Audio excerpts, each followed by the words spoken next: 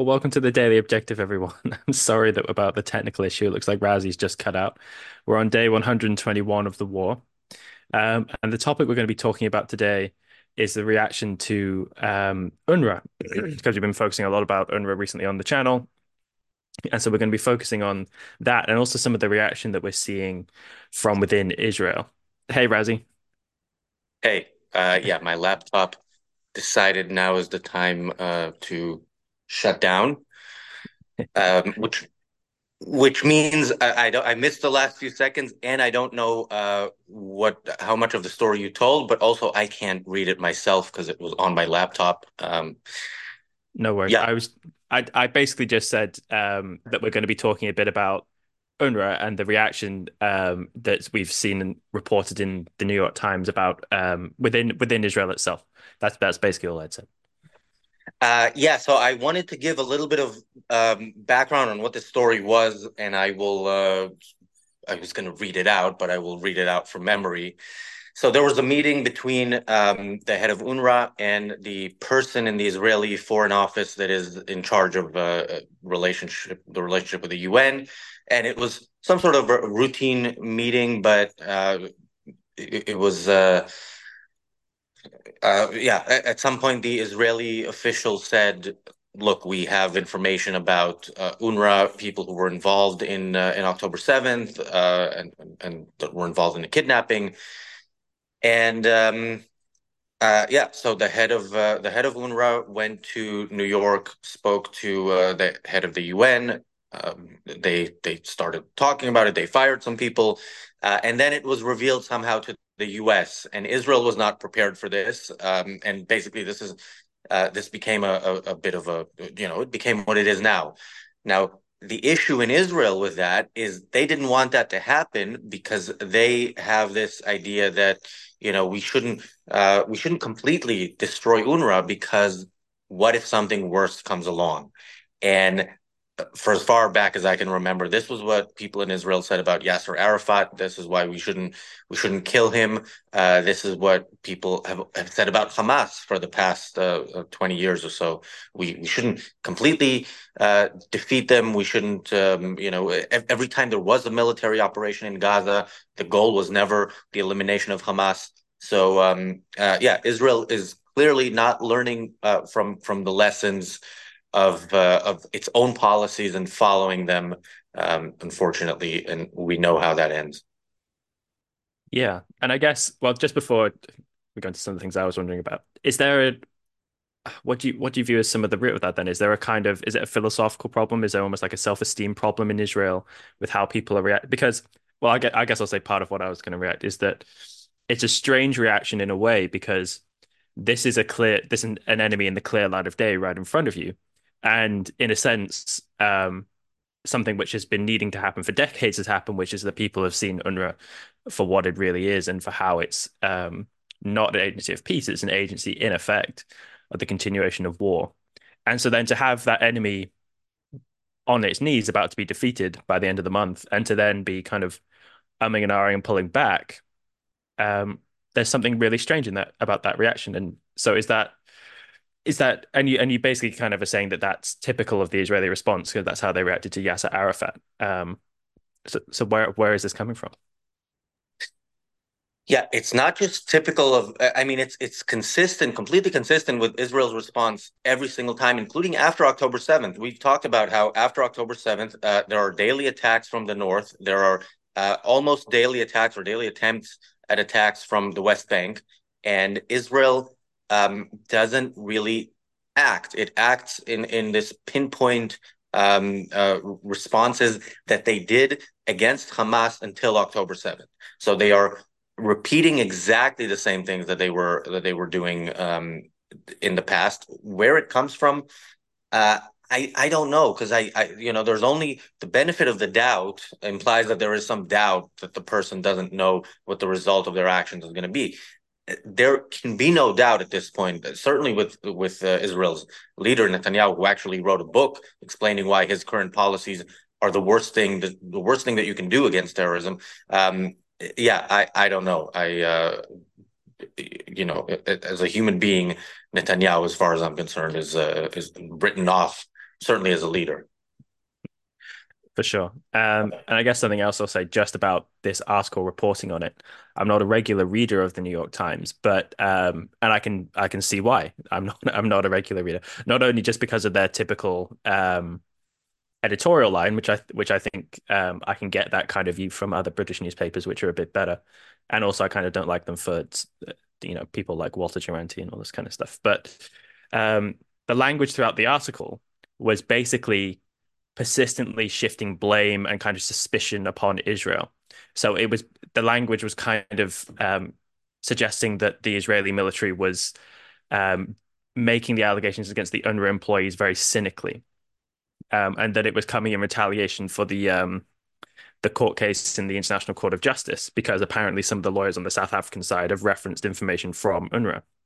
Um, and so that is basically suggesting that Netanyahu saw that the International Court of Justice was doing this and then found some information or perhaps even fudged it in order to get some revenge. Whereas actually this information has been coming out against UNRWA for a long time and should have been as impactful as it has been much sooner. That was something that Eitan Fischberger, when we interviewed him the other day, was very eloquent on that point. This is something which has been a long time coming, and for the New York Times to be casting aspersions on Israel's motivations here, that their motivations are anything other than ordinary kind of self-defense against an organization which is supposed to be on their side and yet which is actually undermining them, is just extraordinary. So the whole language of the article was infuriating, and people are going to get bored of me making this allegation, but there is, I have to say, something so anti-Semitic about the continual suggestion that Israel is kind of scheming, rubbing its hands, plotting to do things without on bad faith. Whereas actually, we don't see any evidence of that at all. And in some way, when people talk about Israel, they can't. They just seem to not be able to keep these tropes from leaping out of their mouths. It really is quite extraordinary. Um, did you find the article frustrating in that same way, Razzie? Yes, although it's more of the same. I mean, it's always frustrating to see how Israel responds to the threats against it in the face of evidence that this is disastrous, a disastrous policy. I saw somewhere also that there was something by Netanyahu. Netanyahu was reported to have said that uh, we should get rid of UNRWA and we should replace it with a different UN agency. So I don't know. I'm at a loss. Like I don't know how you can look at what is it going to be replaced by? Is it going to be replaced by something like the idea that Netanyahu, by the way, previously was reported to have had for what will happen in Gaza after the war, which is that some armed families will be in charge of in charge of security in Gaza. Those armed families are already there and they're already armed and they were armed under Hamas. So what does that mean? That's white labeling as it's called when we mentioned that last time. So yeah, I think wherever Israel has enemies, Israeli leadership will convince itself and try to convince the people why it's good to keep those enemies around because maybe there are worse enemies just around the corner. By the way, Morgan, since my laptop died, I'm unable to read any comments in the chat, so that is on you or on Daniel to send you. No, for sure. I've got a couple of super chats which we'll get to, but Daniel, if there's any insightful comments that people are making, you can send them my way and we can discuss them a little bit. Um, yeah, I agree that there's the idea that Israel thinks that they shouldn't oppose or they shouldn't actually get rid of UNRWA for fear that something worse will replace it. I think, I'll explicate that a bit more, I guess, but I think at the root of it has to be, I guess, a problem with principled thinking. I think that's maybe what the issue is because the kind of reasoning, I guess, is this it's the same kind of thing. And, I guess I'm going to ridicule it here that you see in kind of police crime shows, if that makes sense. So I recently rewatched the series Life on Mars, which is a British crime police drama that's set in the 70s, right? And the lead police officer is really corrupt and he just goes with his gut kind of thing. And so when it comes to gangsters, he takes bribes from the gangsters, and the modern police officer who's been transported back in time is shocked by this. Is that, and how could you do this? He says, well, because if these guys actually keep the worst elements under wraps, and actually if he weren't there, he would be replaced by something much worse. And it's the same kind of reasoning in effect that Israel's making. Um, and yet, the TV show is quite eloquent on this point, um, in that actually this just leads to the further corruption of the city that he's trying to protect. And he's selling his own integrity down the river. And it actually leads to the situation being much worse. And so the Israeli military's reasoning seems to be the same, that they need to keep this corrupt organization around, even though they know it's acting against Israel's interests, um, just in case something worse replaces it. And maybe actually that's also just kind of arbitrary speculation. Maybe they have information which we don't about who would maybe spring up in its place. But the reason, and the only worst organization that I could see springing up in its place would be something led by um, Israel's Arab neighbors. If in effect there was a new agency to be set up that was being led by Jordan or something like that, maybe that would be worse. But the problem with UNRWA was that it in effect was being run on the ground by members of Hamas or by the most extreme elements. So the idea that they were just kind of being run by the United Nations isn't really true. This was just ultimately a proxy certainly in the education, and it would have been in the schools as well. Um, so I mean, do you think there's something in that it's a problem with principled thinking like with thinking in the long term? I mean, it was run by the United Nations. The fact that on the ground it was run by terrorists is not something that is news to anybody in the United Nations. They knew all along what it was that they were, um, that was being done in their name, and it was a cash cow, and it still is. I mean, the temporary pause in funding so that a few people can be fired is not the end of UNRWA. And again, as we hear, if it is the end of UNRWA, it'll be UNRWA but with a different name, and the exact same organization. So yeah, I mean, again, like what October 7th should have been in terms of what Israel's response should have been militarily is Gaza being a completely different place immediately. The fact that 4 months later we're still talking about when is the ceasefire imminent and what is Israel gonna agree to have instead shows how Israel is treating the enemy that said it did the attack. So anything that has plausible deniability, supposedly like UNRWA, although I don't know how they would have that. Israel will let them get away with it, and will make a little bit of noise, and the U.S. is making a little bit of noise, and a few other countries are doing what they're doing with pausing the funding, but no, the idea that anything fundamental will change, I'll believe that something fundamental will change when we hear more people talk like the Czech defense minister talked a few months ago when she said that the UN, not UNRWA, the UN supports terrorists, and the Czech Republic has no place in such an organization. When I hear that from the U.S.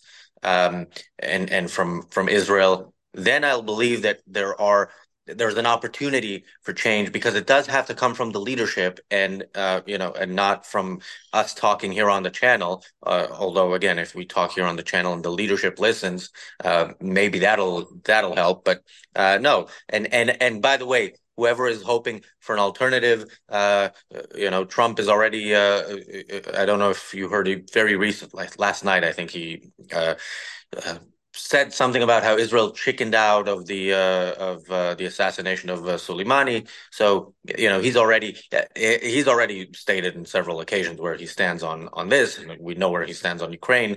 So yeah, the current U.S. administration is not doing what needs to be done. The only likely alternative to it will also not do what needs to be done. Will possibly be worse. And yeah, I think in Israel it's the same. I don't see an alternative that's going to say, look, this organization is corrupt. The UN as an organization is corrupt uh, in its essence, because its essence is all countries are equal, no matter who is leading them. This is like in any society, if you treat law-abiding citizens and criminal gangs as equal, because that is what dictatorships are. So yeah, that's my long rant about how everything is hopeless. Well, I think it's a conclusion that's tough to avoid, given that we follow the news on Israel quite as closely as we do. We have to take in all the really bad evidence. So keeping if people think that in the long term we should be optimistic, it's quite hard to think quite on that abstract a level sometimes when you're taking in the daily news, particularly the daily news from the New York Times. Um, but you're right though, and basically the point that you're making there was Ayn Rand's problem with the UN, and people, as always, though we try and do our best to vindicate Rand's perspective, she'll be much more eloquent on it than we are. So people should go check out what she had to say on the UN. I can't remember exactly where she makes her comments on the UN. Perhaps it's actually in person in one of her interviews. Um, but I think, the root of what you're saying as well, because I'm trying to locate what the philosophical problems are as best I can. And the other one, I guess, has to be altruism, that people are uncomfortable in some way with destroying UNRWA because UNRWA's ostensible aim is charitable. And this is something which, we're talking from the Israeli perspective, but certainly in the West, I've seen people lamenting very much the destruction of UNRWA because it is this charitable organization which people are claiming is indispensable to the humanitarian relief efforts on the ground to the extent that they're able to be done. And Eitan as well has one of the most interesting Twitter feeds at the moment. And he tweeted something out the other day, which was a document that was looking at how much aid is actually getting into the Gaza Strip from Egypt. Now, what was interesting about the New York Times article we were reading in preparation for this is that they refer to the aid as meager. But actually, this document that Eitan was tweeting out, if it was correct, I haven't verified it, was that the aid was actually, not as bad as people were saying it was. And if it was so woefully insufficient, then the logical conclusion we have to assume is that it's being stolen by Hamas. And this further goes to the point that Hamas actually doesn't care about its own people, it completely treats them as instrumental um, to its goals.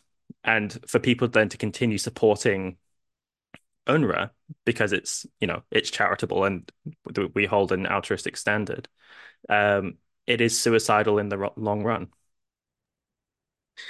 Yeah, it's suicidal and it's factually incorrect. UNRWA is not a charitable organization. It's not people contributing to it. It's taxpayers' money from different countries. So I'm not a supporter of UNRWA morally, but I am a supporter of UNRWA financially against my will. So that's not charity. Charity is when you actually choose to give to somebody, but it can be again, like the truth doesn't really matter certainly to the people who are on the anti-Israel side. It actually matters in the sense that it's something to be denied. So they can push it as a charitable organization. They can say that what was it about Hamas that you just mentioned?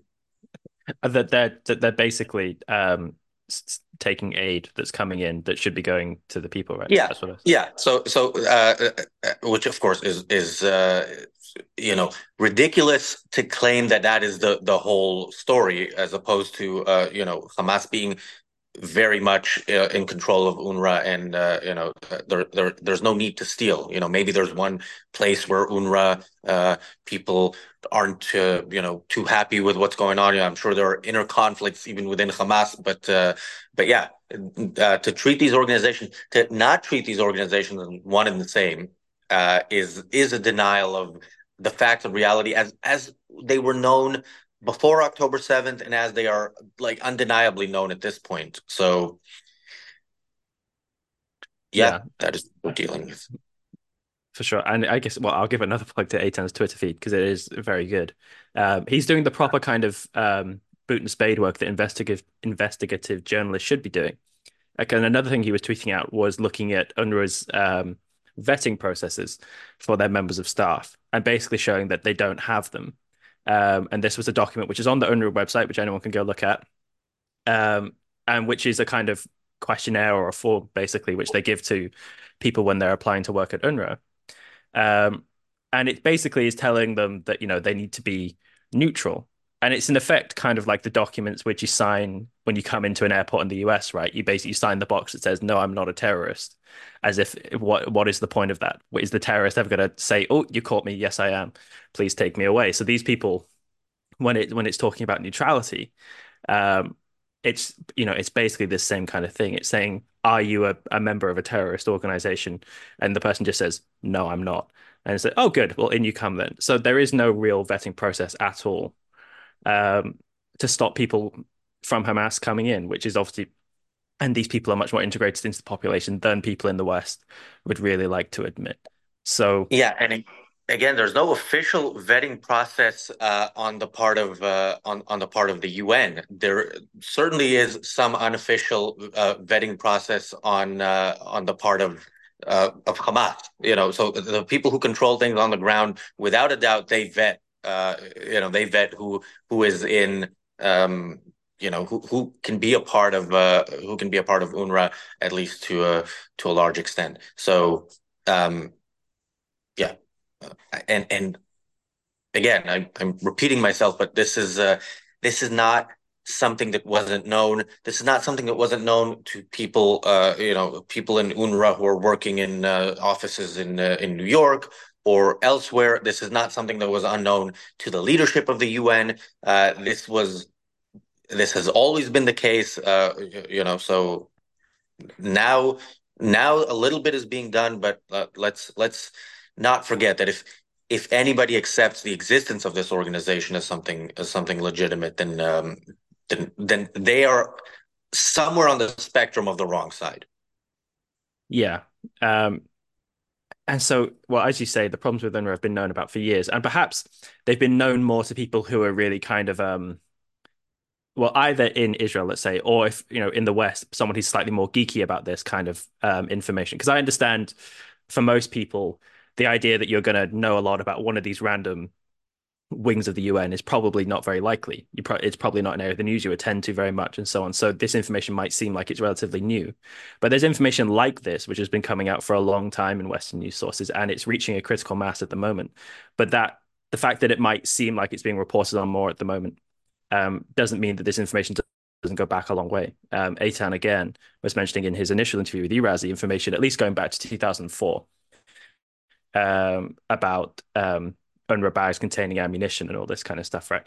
And something again that was appalling about the New York Times article was it was kind of suggesting that Israel has had this long-term unwarranted bias against UNRWA, and now it's they've managed to find something that they you look long enough and you'll find something. But the whole premise of UNRWA is something which is anti-Israeli. In effect, the whole way they define um, Palestinian refugees to the point that there's is it 6 million or something now.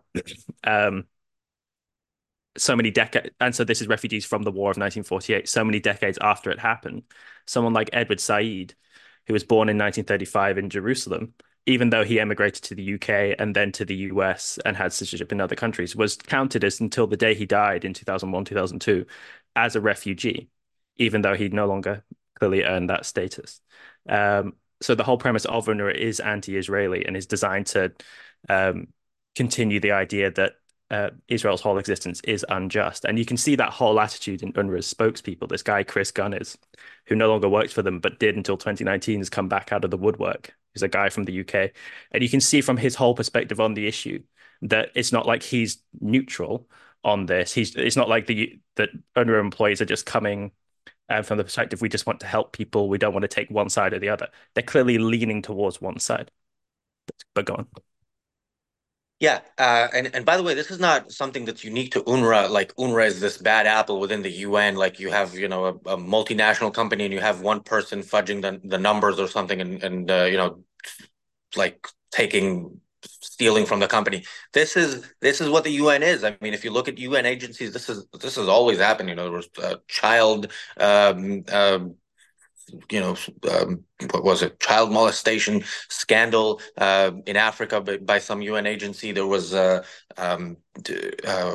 was it, the Oil for Food program. There's if you want to get away with things that you can't get away with normally in normal society, the best place to go is get a job at the UN and especially one of those UN agencies that are, one step removed from the central office, because you will get to do whatever you want, and you have the immunity that comes with being the UN, and the moral immunity that comes with it. So yeah, this is why we've been talking about UNRWA a lot, and being specific, but we should talk broadly, and mention. And we've done that long before October 7th. We've called for free countries to leave the UN. It doesn't need the organization doesn't need to be abolished. North Korea and Iran and whoever else can continue. I mean, I wouldn't let Iran continue to exist as it is today, but all these, North Korea, China, Russia, can have their own Security Council where they decide, who's allowed to defend itself. But we shouldn't be a part of it. And yeah, and also an organization, I think, of free countries would look differently and would be, less. Well, we'll have to wait and see what that looks like. Anyway, we do have TRS Extra coming up soon. You mentioned there were some super chats. By the way, as I mentioned, can't see the chat at all. Yes, sure. So we have $20 from Akira Felix, who says for Razi's new laptop fund. So there you go, Razi. You've got a little contribution towards that. And we have $1 from Bonnie. Thank you so much, Bonnie. And those are the ones we have. Thanks. And yeah, I turned it on again and it turned off again. So I am a little bit worried about what this laptop is, what its condition is, but we will find that out in some future episode. All right. TRS Extra is starting in a couple of minutes. Morgan, what is the topic or topics for that?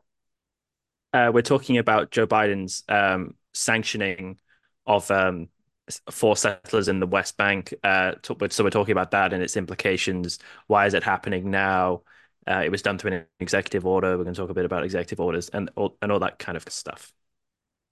Okay, and you are joined by Michael Leibowitz, Mark Pellegrino, and I might try to join somehow, but if I do, I'll be fashionably late. And but yeah, anybody that is, by the way, that is for YouTube members. So you do need to become a member. You can click the join button on YouTube right now, and you will have access to that. If you are a member through the website and not through YouTube, you can also join the Zoom call for that. That doesn't mean you can participate. It means you can watch it on Zoom, and there's the Zoom chat, which is its own separate chat. Thanks, Morgan. Thanks, everybody, for watching. We will be back with the Daily Objective tomorrow.